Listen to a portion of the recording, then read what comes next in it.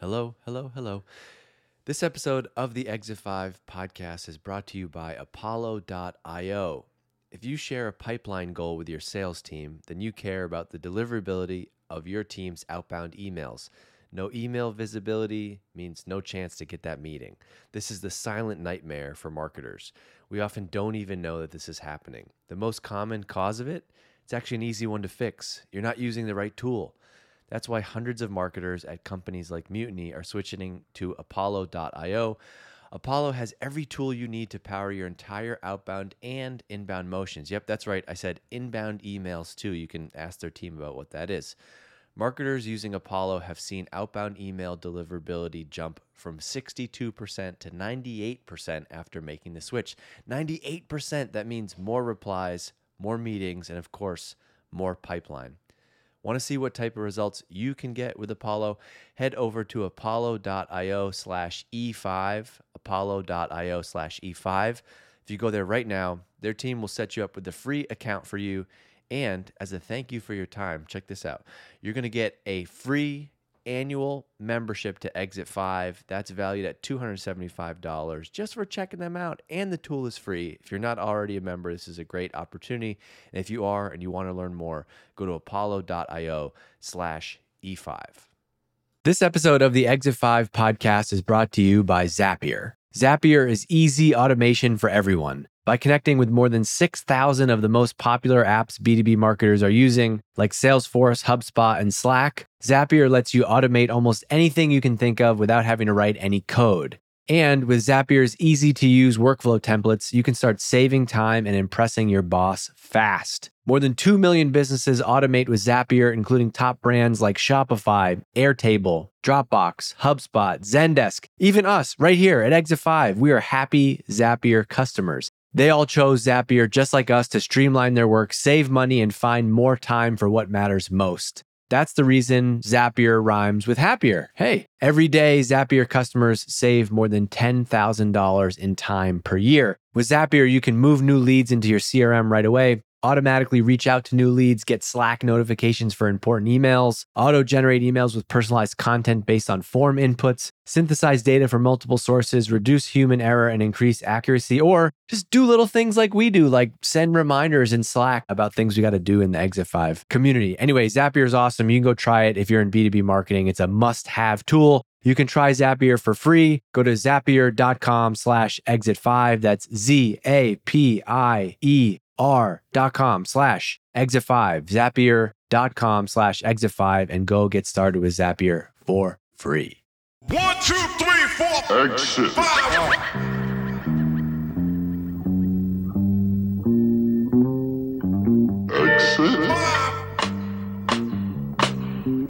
Exit 5. So Jonny, Ross, and I were just chatting offline about the joys of parenting young children and cleaning up vomit. And so he was like, can you please start this podcast so we can talk about SEO and PPC and ABM? So here we are. What an intro. Jonny, thanks for taking the time out of your day to talk to us. One of the reasons that I thought it would be interesting to have you on is you are doing marketing at a company that I think a lot of people here that are into athletics, into running, cycling, whatever you might do, a company is called Strava. And I'm at the point now with this podcast where I just enjoy talking to people in the marketing role. I don't have a set agenda for like, I'm going to have you on and here's the 15 questions I'm going to ask. And so I like to find like one or two jumping off points. And so for you, you said you've listened to this podcast a bunch. You're a member of Exit 5. We've traded a bunch of messages, but I'm super interested to hear about your role because you joined Strava a little over a year ago with the goal of coming in and building out the B2B marketing function. And I think that would be an interesting place for us to dive in and talk about like, how did you get the job? What does B2B marketing look like at a company that I see as a consumer app that I would use to track my runs and connect with friends? And I think we'll go from there. Sounds great. Thanks, Dave. So yeah, my name is Jonny Ross, and I am, I guess, one of the sole marketers, or if not the sole B2B marketer at Strava. So yeah, a lot of people know Strava globally. It's kind of one of these very like incredibly well-known brands, particularly where I am in the UK. In the UK, it's kind of got incredible brand penetration just across the country. In terms of like your initial question about B2B, we have this product called Sponsored Challenges, which is kind of really our big B2B play. And Sponsored Challenges are basically a way for brands to engage people at scale, is what we say. And what that means in reality is that if you know Strava well as an app, you can join a challenge. If you complete a challenge, which might be something like cycle 50 kilometers in 2 weeks, you get a chance to win a reward, and that reward could be a discount or, a kind of prize draw or whatever that might be. So obviously the brands that we're talking to are those like in the athletic space, in the fitness space, cycling world and so on. And for me, my job is very focused on kind of raising awareness of that product to that audience and all of what you'd expect that entails. And was this developed before you started? Yeah, so it has been around for a few years, but in terms of like how it's been marketed, how it's been taken to market, it's been pretty scrappy actually. And despite that, it's been very successful just because it's got such a great product market fit as you'd expect. If you're a brand looking to reach active people and you can get thousands, if not hundreds of thousands of them to join a challenge with your brand at the center. And when they join it, you can get them to redeem a discount on your website. As you'd expect, that's an incredibly kind of like attractive product, those marketers, those brands. Can you just give some of the history of Strava just for people that aren't super familiar, to just give some context to like just roughly like how big has the company been around, whatever's comfortable and can be public shared about. And then also I'd like to just hear about like the setup of the marketing team. Who do you report into? What does the marketing and revenue organization look like? Sure. So on Strava, I'm not the historical Strava expert, but it's been around for a while now. It originally started as a cycle tracking app and expanded to runners. It's now kind of like really a good mix of both those two primary sports, but it's really kind of used by many people as like the way that they track their active life. So whatever you do, you put it on Strava. And sometimes people use that as a way of kind of tracking from an individual point of view, how they're tracking against their own personal goals and metrics. Other people use it as a way to see what their friends are doing and maybe compete with those friends. But that's the general history of the company. And it's been around a little while now. We've got over 100 million registered users for the app. And as I mentioned, it's an amazing brand to work for from that point of view. Are you a user of the app? I am a user of the app. I have been for a while. In what form? What's your drug of choice? A poor quality runner, I'd say.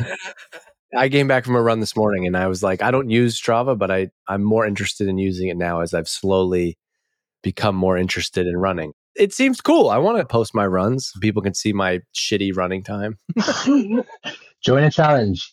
Join a challenge and see what happens. Maybe that's a good idea. That's a good idea. I'll join a challenge for you. There you go. All right. So you are a runner and you use the app. And what does the makeup of the marketing team look like?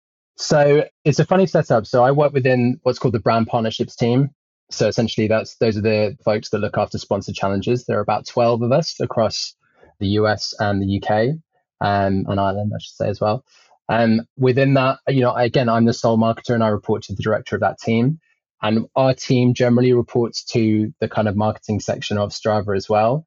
But we kind of have a cool cross-functional relationship with like the rest of the marketing team, because obviously our audience are other brands, whereas the entire focus of the rest of the company, particularly the marketing team, are consumers. So it's a really interesting point of view to kind of role to be in from that point of view. And yeah, it's a challenge that I've not had before in my career. I think we can spend some time in a little bit talking about just your overall perspectives on B2B marketing, because you've been a head of marketing in B2B SaaS. And I think there's a lot of interesting stuff that I want to dive into. But while we're on the topic of Strava, so you come in, you get this job. First of all, why career-wise for you, like you could have gone and done another head of marketing thing. There's a lot of people that listen to this that are, thinking about making a career transition, going into a different role. You have an impressive resume. Like you could have gone and done a VP of marketing at, any type of B2B SaaS company. This is a completely different role, brand marketing inside of a fairly large, consumer app. What was it that got you to want to make that shift in your career? I think a couple of things. Firstly, the brand itself. As I mentioned, you may have heard of it in the US and other territories.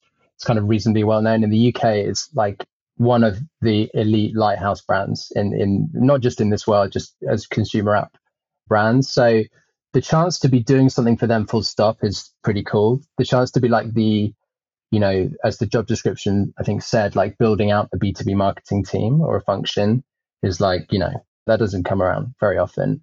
And one other reason, which is like kind of not lame, but like not as cool, is just there was a team in where I live in Bristol, in an office, and like they're a really good bunch of people, and having that relationship together with like the brand and the kind of the scope of the role, as I mentioned, is just, yeah, it's super cool. That's not lame at all. Even an introvert like myself is like, maybe should I like rent an office space and go in there a day or two a week just to do something different? So are you like working at home, or are you going in the office? We're hybrid, so like, yeah, like 3 days in office usually.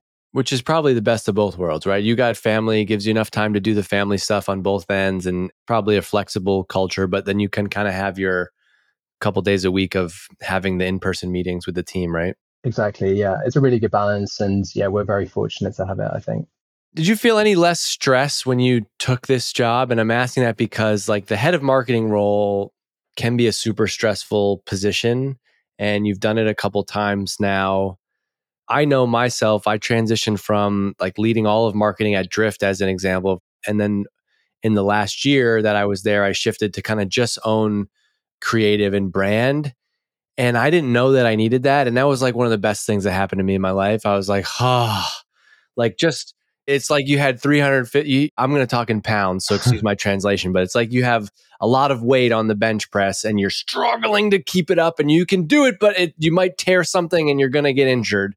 Versus you take a bunch of weight off and now you're doing the reps. And I see you nodding along. And I wanted to bring that up just because I feel like that's something that we don't talk about often on this podcast, that like, yeah, the ego of saying, I'm the head of marketing, I'm the CMO, I'm the VP of marketing. Like, are you sure you want that? And could you create a better, more fulfilling life for yourself in shifting to more of a niche role? I felt myself do that when I shifted to own creative and brand. And I see you nodding along, and I wonder if you have a similar story. Yeah, I mean, obviously not at the level that you've had, like leading a giant team at Drift and Privy, but I've definitely been in a situation where I've like been an IC all the way through to managing like 5, 6 people and kind of having more responsibility for like being the ultimate go-to-market, like kind of driver, I guess, for a business, for a company, particularly a startup. Like I've worked at a couple of startups where like, if you don't do your job well and you don't execute well, then people don't get paid, and that's a problem. So yeah, I guess on your question, I think one thing that I've found is that firstly, like job titles and like role titles are they're very interchangeable. And like you can call yourself the VP of marketing in a small company and feel really good about yourself, particularly early in your career. And actually may not be the thing that makes you happy. And actually you may not have the authority you think you have. And so like that's something that I've learned. And the other thing I'd say is just like being an IC, which I am now, it's actually a bit of relief, to be quite honest, because I like managing people. I don't think I'm a terrible manager, but being an IC, you kind of like, I think as you've alluded to, you're kind of freed up to put your time where you think it counts the most. And you kind of, obviously there are massive challenges with that as well, but you can really kind of like make an impact where you feel you can like go all guns blazing. I agree completely. I think especially if you feel like you're in the right role and you enjoy doing your own work, there's something so liberating about being an IC again, because you're like, I don't have to worry about the 4 or 5 other people that I'm managing. Their problems are not my problems right now. I got a number and a goal, and I'm just going to go heads down and work towards that goal. And there's something that's very, very liberating about that. Yeah, I think another thing is that I'm trying to think how to word this properly, but like when you take on more resource as a manager, but just as like a function, we've both been in the situation, I'm sure, where like you're sitting by yourself and you're like, oh, it'd be really good if I had an amazing like creative function or an amazing, marketing ops function, because they could just take all this stuff off me. And then when you first get it, you're like, this is amazing. I've got these like amazing functions that could just do this stuff really well. And then the more you have them, it creates an expectation that you have to continually push that forward, and you have to answer very difficult questions and like push the agenda. And that's very good in some cases, but as you say, it can be a massive stress, like when you kind of open your potential resource up in that way. So like being an IC, you only have a pair of hands, you can only do what you can do. So in a way, that's a bit of a relief. Yeah, I liked it because for me, I like to move fast, and that's not the speed that everybody else likes to work at. And I just am very it's a gift and it's a strength and a flaw of mine is my impulsiveness and ability to move fast. But I couldn't stand like having an idea and having to like submit it to another team or like pass it on to my team. And then I know I'm going to get the message back from my creative director who's going to say, okay, we can do this, but we also have these 20 things that we're going to do. And so this person's now stressed out and burnt out because you're assigning them too much work. We're like, I love the freedom of being like, I got an idea and wow, I have the rest of the afternoon like free with no meetings. I'm going to go work on that idea and create that V1 of the landing page and write the copy and make progress on something. That's what I've learned over time gives me the most energy as opposed to being a people manager and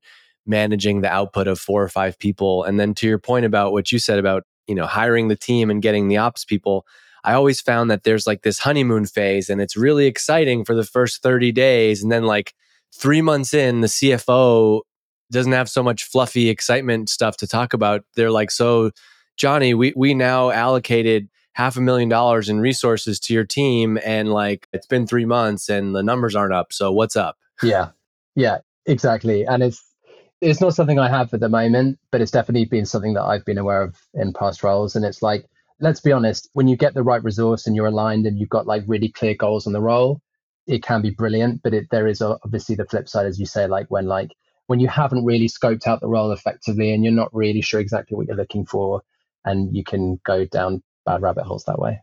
How much direction did you have when you came in? When you talk about they hired you, you're here to build out, you started to build out the B2B marketing function from scratch. Did you have a lot of direction? Was it like, hey, go figure this out and go get shit done? And I'm asking that with the lens of like, I like to hear how people start jobs because I think it's a topic that a lot of people like to give advice on. My perspective is more like get in there and start getting shit done.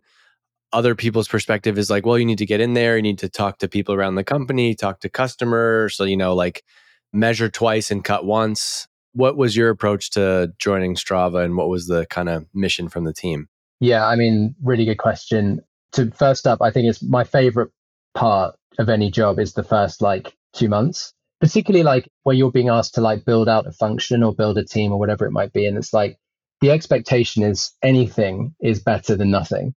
So like if you can come into a role, have a couple of quick wins, make a couple of improvements, it's a huge deal to the team you're joining and to the company you're joining. So in terms of like overall approach, you kind of already touched on all of the things that I've done, but talking to customers, super, super important, massive cliche, but the more customers you talk to, the more viewpoints you get. And also they'll say things that people internally don't want to say or can't say for whatever reason. So I think talking to them is so important. Also talking to like individual salespeople, ops people around the business in very different functions, very, very important. And yeah, just generally kind of working out what are the goals of this role? What does good look like? What are we trying to do? Are we trying to like do brand marketing? Are we trying to do like lead generation, demand generation? Are we trying to do like kind of sales enablement?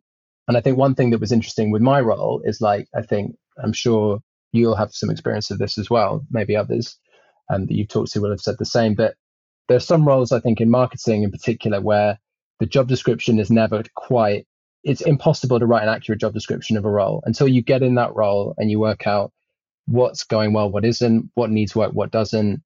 You have all of these different potential avenues to go down as a marketer. So it could be that, you walk into a role and it's like, this is a pure demand gen piece. It's all about getting the leads in, building awareness, blah, blah, blah. And it turns out that it's actually all about efficiency, sales enablement, marketing ops, cross-functional support, all that kind of stuff. So yeah, I always find that really fascinating with a new role. You mentioned quick wins and how you can come in and simply by creating things. And this is exactly why I get a little bit bent out of shape when I've posted about this in the past and people have given me a hard time like, well, you can't just come into a new company and like do stuff because there's already people there and like you don't know the company yet. And I agree with that, but I also think in many roles you are being hired to fill a gap. And so at least how I've hired people in the past or been at companies, it's like, we're hiring Jonny because like we needed a brand partner marketing and to focus on the B2B section like 6 months ago. And so I don't want Jonny to come into the company and spend 90 days like talking to everybody. Like he's here, he knows what he's doing. Like, let's get some shit done. I believe that you can get something done in your first week. And that could be fixing the navigation on the website or adding a page or adding a button to something like, and those things seem silly, but I think those matter. I think like in week 1 or like in day 3, if someone can be like, who the heck is Jonny Ross guy? Like, cool. He added a new thing that we've been asking for a while. All right, cool. I think those things like compound, and so much of doing marketing is about internal, the ability to work with other teams because you don't own all the things in marketing. And I think you build up a lot of credibility by like being that person. So yes, go and talk to customers, go around the company, but stack some of those quick wins. Can you think back to some of the stuff that you came in and saw that you did? Well, give me some examples of your quick wins. I think like one that's it's not the biggest win, but it just always sticks in my mind is firstly bringing in HubSpot as marketing automation. It's a good system. It's the basics. We know that it works, blah, blah, blah. But I think linking that up to Slack, and what it sounds really, really kind of minor, but we have created a kind of lead generation channel that shows any new inquiries that come into the business. And like, obviously we have ways of qualifying those inquiries based on. Hey, it's Dave. This episode of the Exit 5 podcast is brought to you by Apollo.io. If you share a pipeline goal with your sales team, then you care about the deliverability rate of your team's outbound emails. No email visibility means no meetings. This becomes the silent nightmare for us marketers.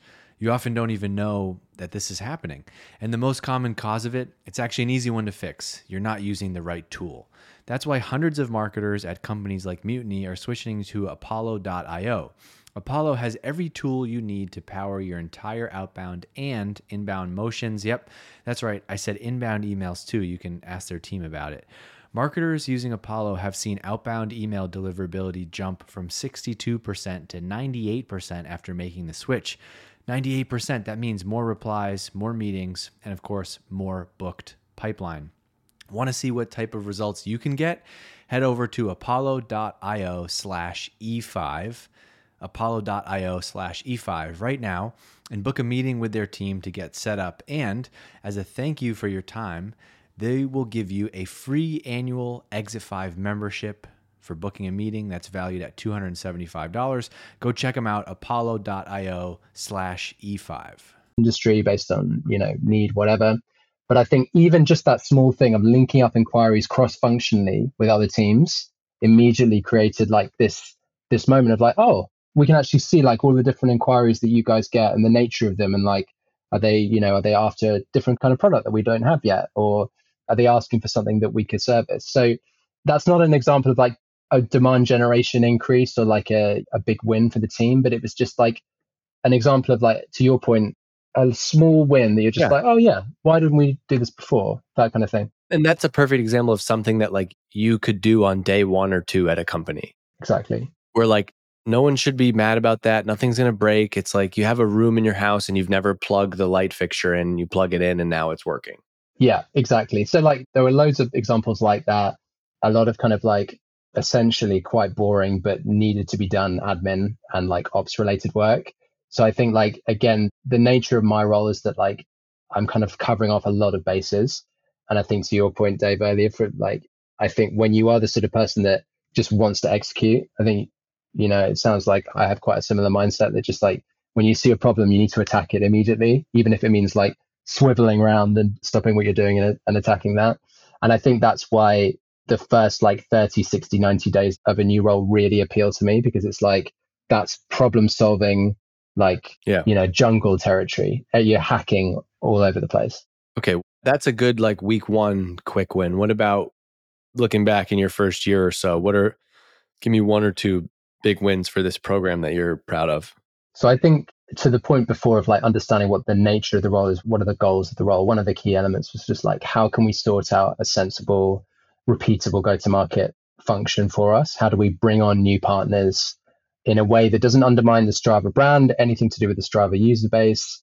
And so figuring out that element, which required us looking to outsource some of the go-to-market elements with a very personalized outreach agency that we use. Finding that right partner that fitted perfectly for us as a brand and us as a team was a big win. So that, yeah, I'd probably say that was probably one of the biggest and like one of the key elements of like getting that go to market right. How do you manage the inbound that must come to you? Because, if I look at the website, right, like the brands that Strava is working with are the cream of the crop brands. It is Hoka, Patagonia, New Balance, Brooks. I'm sure you get a lot of inbound that's not a good fit. Well, I guess what I'm trying to get is like the relationship between inbound and outbound in the sense of like why I guess you want to have inbound on because you always want to like see who comes in. But isn't the majority of your job going to be like, let's go out, let's make a target list of 20 brands that we want to work with and go out and get them? Yeah, absolutely. I mean, so I think the first thing I'd say to that is this is a classic marketing problem of like everyone can know who you are and you tap a brand on the shoulder metaphorically and you're like, hey, I'm from Strava. And they're like, oh, yeah, we know Strava. But of course, there's a difference between knowing about them and seriously considering them as an item of spend in their media buying. And so that's kind of the challenge for us and for me in particular is like, how do you create a go-to-market function that is constantly reminding brands, A, that we exist, but B, that we're a really good solution for them. On the inbound versus outbound question, yeah, I mean, we deal with quite a small total addressable market. We are limited in terms of like the characteristics of the brands we can work with. We want to keep brand partners on Strava very authentic to the Strava experience. We're not just going to go out and find a brand that has absolutely no link with sport, with fitness or athletics. So that restricts what we can do and the brands that we can go after. But in a way, that's a good thing because, as to your point, you can handpick the brands that have a really good connection with our audience and with our platform, and ultimately are going to get a better return from Strava. So, okay, I think I found the page, but if you're listening, don't do it right now, but later go to business.strava.com. So I think this is an awesome, it's a killer landing page. Now, caveat is most of us are not at Strava. And so you have an awesome product, testimonials, fit, stats, but I love to have reach the largest community of active people in the world. You can be an interruptive ad for them on another platform or their source of motivation on Strava. Some of our partners, New Balance, then you have social proof. Some of our partners, New Balance, Adidas, Salomon, North Face, Oakley, Lululemon, 100 million athletes, 190 countries, 40 million uploads every week, 6 billion activities. Then you have like just beautiful, simple product screenshots explaining about what you do. You have clubs, you have sponsored challenges, case studies and examples. It's just a good, clean aesthetic that I think even if you're selling B2B SaaS and you just need a good like landing page template to go swipe, this is a great one. Career highlight. Thanks, Dave. Well, the career highlight, but what's fun about your job is you get to put pictures of like runners and bikers, and most of us are out there doing like AI, deep big data integrations. It's just like, I've been there. What stock image sums up data provider on right, companies? right. But doesn't this speak to like why taking this job was probably like a breath of fresh air? It's like, man, this is much more fun to be putting this together, to be like mocking up this landing page and putting this together when it's like something that you actually are interested in and care about. Yeah, 100%. I mean, I think it's interesting. We were having like an internal meeting the other day where someone said like, guys, we get to make people healthier ultimately. I know there are cynics out there that will say, well, it's a company making money, blah, blah, blah. But the output of Strava is people are healthier. And that is genuinely really motivating, like for everyone in the company, whether you're on the B2C or B2B side or supporting those. So yeah, 100% agree. All right. I want to shift to more just your general B2B marketing perspective.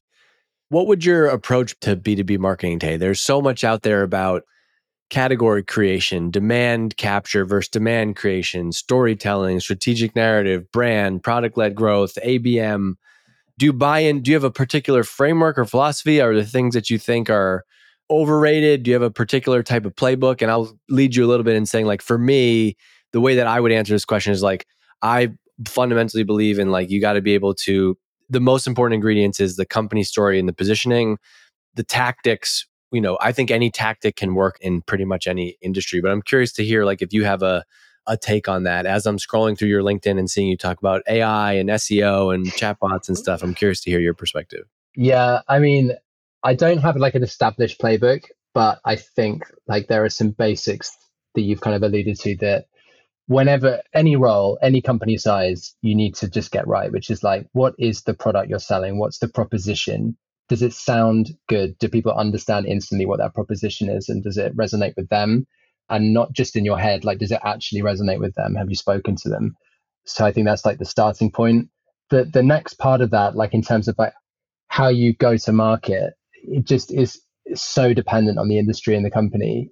I've worked for a telecoms company which could sell to any SMB in the whole of the UK. And I've worked for other companies, including Strava, where the TAM is absolutely incredibly limited intentionally.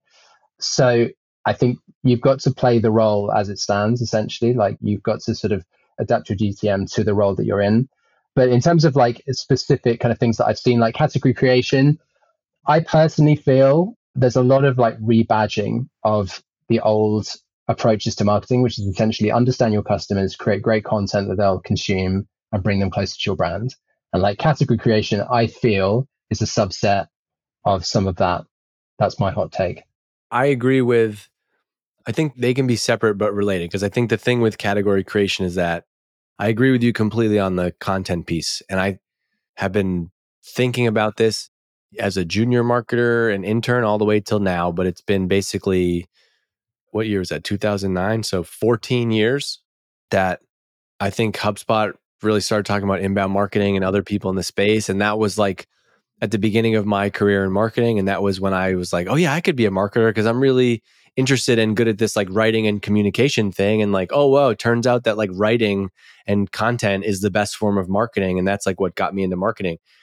I don't think that's changed. I don't think that's ever going to change. Like, shoot, look at Strava as a business, right? The best marketing that you have as somebody who's trying to go land big brands for Strava to work with is going to be content. 100%. And I think that what's changed now is you just have to be better at it. You have to be more entertaining, more educational, more insightful. You have to do deeper research or whatever it takes, right? I think that's always going to be the playbook. I agree with you completely. The category creation thing, I think that to me has got to start with like, I see that more as like a product. Marketing's very involved, but I think where people miss this is like, they think that marketing just goes and creates a category when it's like, no, it's got to be intentional from the founders. I actually, as I was making a cup of coffee before this podcast, which is why I was like 2 minutes late, someone tweeted at me, hey, I have some questions about your experience entering a commoditized market at Drift and going the category creation route. Can you share your experience? And I'm like, well, there's no like one phrase I can tell you. But what I can tell you is that like when I joined the company, the founders had a very clear, this was very early on. I was the first marketing person. The founders had a very clear vision for like, we got this idea. We're going to start with chat. And here's where we see this going. And we're ultimately going to like create this new category that we don't know what we're going to call it yet, but like, it's going to be like messaging based marketing because all of our lives have moved to text messaging and Slack and instant messaging. But with a business, you got to go to their website and submit a lead form. I'm not making this up. This was the conversation that they told me in October of 2015 when I was interviewing at the company. And so right away, I was like, yes, I want this job. Let me join this job because I think there's something there. I can help you tell that story and bring it to market. I think if you don't have the founders that have that vision, then I think creating a category is not going to be an option. It's not like it's going to be hard to have founders with a creative product. And then they go and hire Jonny and Dave and we're supposed to create the category. We're like, no, that's got to come from, we can work with the founders, but you know what I'm saying? Like it's got to be a product thing, not just a marketing story thing. Yeah, 100%. And I think my experience that kind of is most relevant to this is this company called Bowhurst, which is kind of, I guess, most relevant to your audience is like a UK CB Insights. So the company basically, when I joined, 30 people in a basement, pneumatic drill, taking down a concrete staircase next door. So it's like, I was like, why am I taking this job? But it was an amazing company to work at because it gave me like, I basically learned the ropes of like B2B SaaS marketing there. And it also simultaneously like gave me a chance to understand what category creation means. And I think the reason I'm cynical about category creation is I think you can do it. I totally agree with you that it's a product led. It's not a marketing output.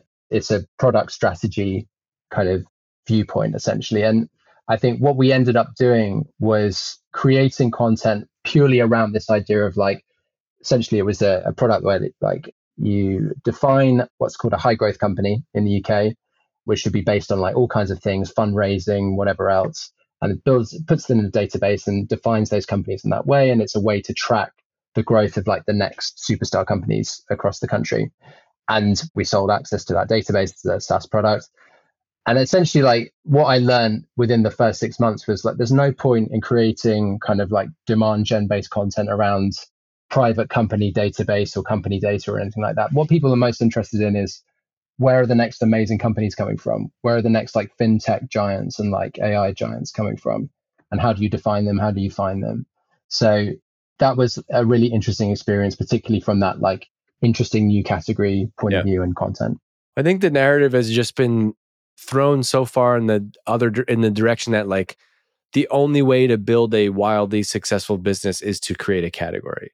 And so I think like it's hard to find. I've always kind of struggled with like what's the distinction point? Like, is it if you want to build a $1 billion business, you have to create a category?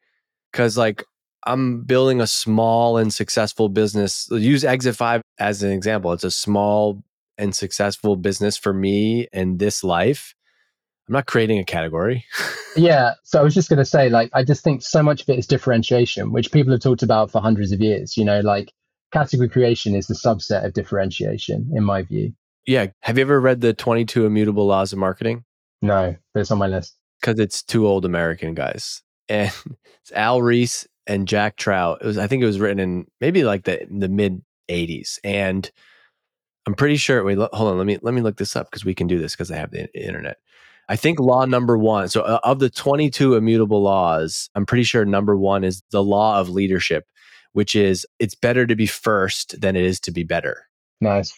So think about how that would apply to category. It's better to be first than it is to be better, right? If you're Drift and you're creating conversational marketing, you're the first person to do this, the first person to talk about. If you're HubSpot, you're creating inbound marketing. It's this new way. We're the only people talking about it. We've been doing it for 6 months before any of the competitions. You have all those advantages, right?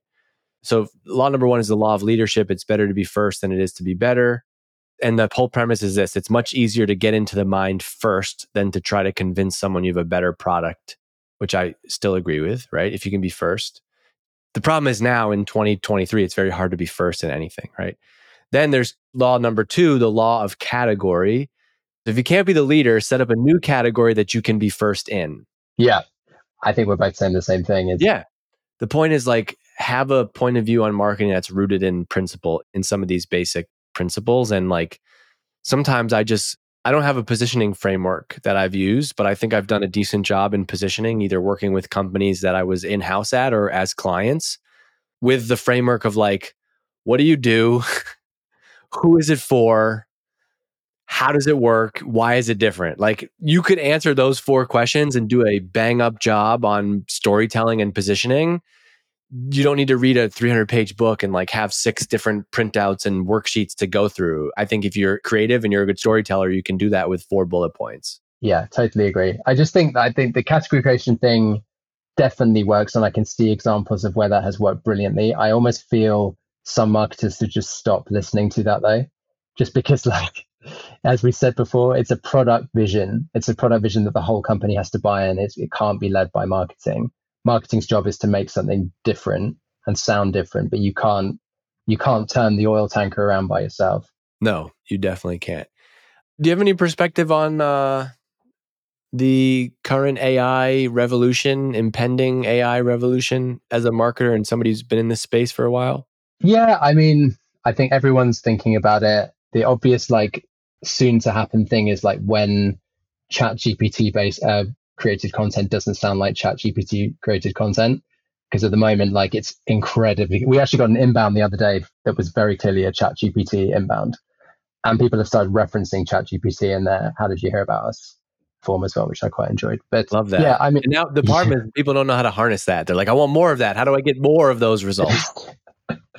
So yeah, I mean, I don't think I've got anything to add to the internet ether that hasn't already been added, which is just like bad content will get penalized even more. I think what nobody really knows is like what's going to happen to SEO. Like in the past, you had the skyscraper strategy and you'd create, these great pillar pieces of content and you make them better than everyone else's. And that's the cornerstone of like your search strategy. And that's just going to be thrown into the air, I think, in a few years' time, if not already. So yeah, Who knows? Who knows? But what do you think about the perspective? Like, should you be playing around? Should you be exploring it? Or what do you think? Let me ask, what do you think of my advice, which is I wouldn't say I'd be betting, or maybe I've said this, someone can clip this out, but like I would be exploring it. I would be finding ways to force myself to use it to do things as I'm trying to problem solve things. Like, I think you need to have this default of like, is this something that I could try to use AI to do right now? Like in 20% of the time. It's like when you and me got our start in marketing, it was like, whoa, MarTech is a thing now. Like, let's use a tool like HubSpot instead of, whatever. Do you believe in that approach? Like just creatively playing around? Definitely. I think we have a policy within Strava of not putting in any like valuable data at all into any kind of model. So obviously we're very aware of that. But in terms of like the generics and like how you create, ideas for content, ideas for anything like that, I think it's crazy to not be using some element of AI at this stage. There's just so much opportunity.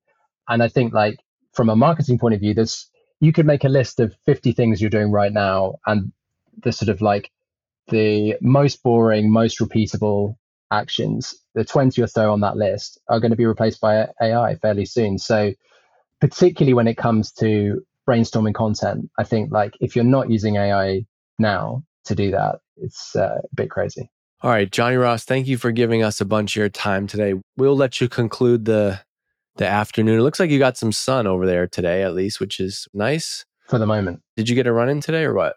No, maybe tomorrow. Fingers crossed. Okay. All right. Jonny, thank you for doing this. Thanks for listening to this episode of the Exify podcast.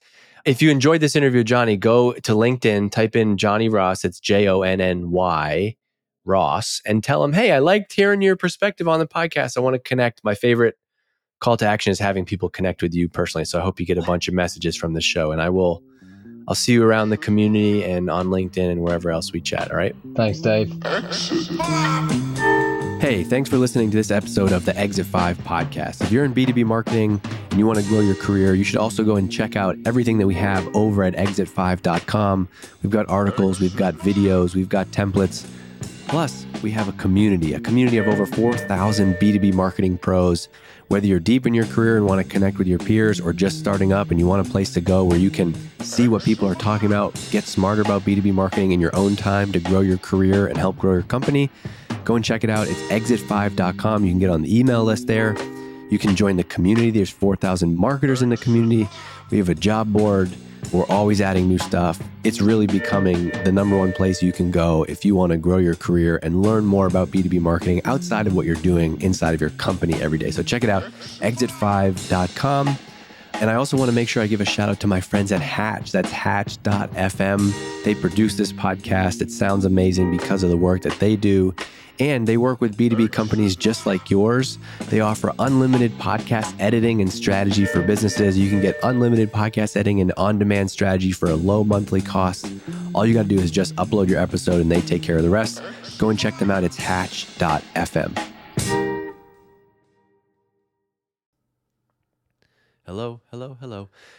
This episode of the Exit 5 podcast is brought to you by Apollo.io. If you share a pipeline goal with your sales team, then you care about the deliverability of your team's outbound emails.